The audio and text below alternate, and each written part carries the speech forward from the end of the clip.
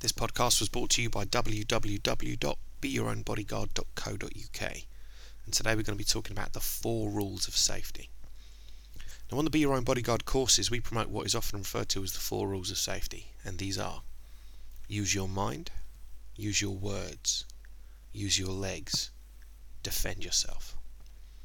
Use your mind refers to creating a heightened state of awareness that allows you to see what's coming and prepare for it. Let's just leave surprises for Christmas and birthday, shall we? Use your words is not just about words, but also addresses how you communicate using your body, pitch, tone, speed and volume. Knowing how to communicate effectively is vital in not becoming a target in the first place. If I've identified you as a victim from the way you communicate physically, it's unlikely that you have anything in your vocabulary that will convince me otherwise. Talk with your movements, posture and balance. Use your legs. This isn't about using a nice spinning hook kick to the head, but about getting out of any place where you feel you're going to come to harm. There is nowhere on earth you need to be if it means you're going to get hurt deliberately by another person, and that includes your own home, by the way. If you decide to leave an environment that you feel is becoming dangerous to you, and someone tries to physically stop you leaving, we go to rule 4. Defend yourself. In this rule, I would like to stress that I'm not interested in getting into a discussion on the law regarding minimum force, striking first, using objects or anything else. If I feel you're about to harm me, I make a decision to leave the area and you attempt to prevent me, I am going to attack you until I have a clear escape route. That might mean a simple push, or 1 or more strikes if that's what it takes for me to be able to get out. If, on the other hand, you attack me first, I'm going to use every single opportunity, object and moment I need to render you incapable of causing me further harm.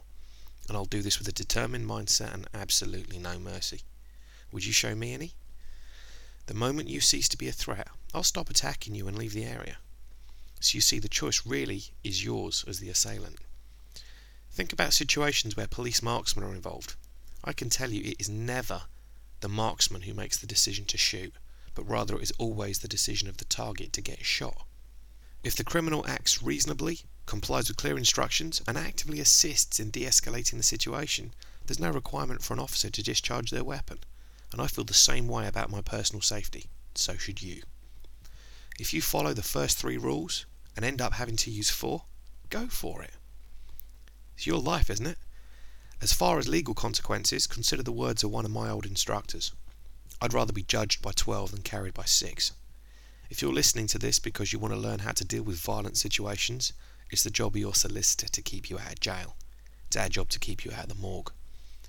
If you're interested in the physical aspects of our training, please contact info, that's info, at beyourownbodyguard.co.uk, or check out our website, which is www.beyourownbodyguard.co.uk.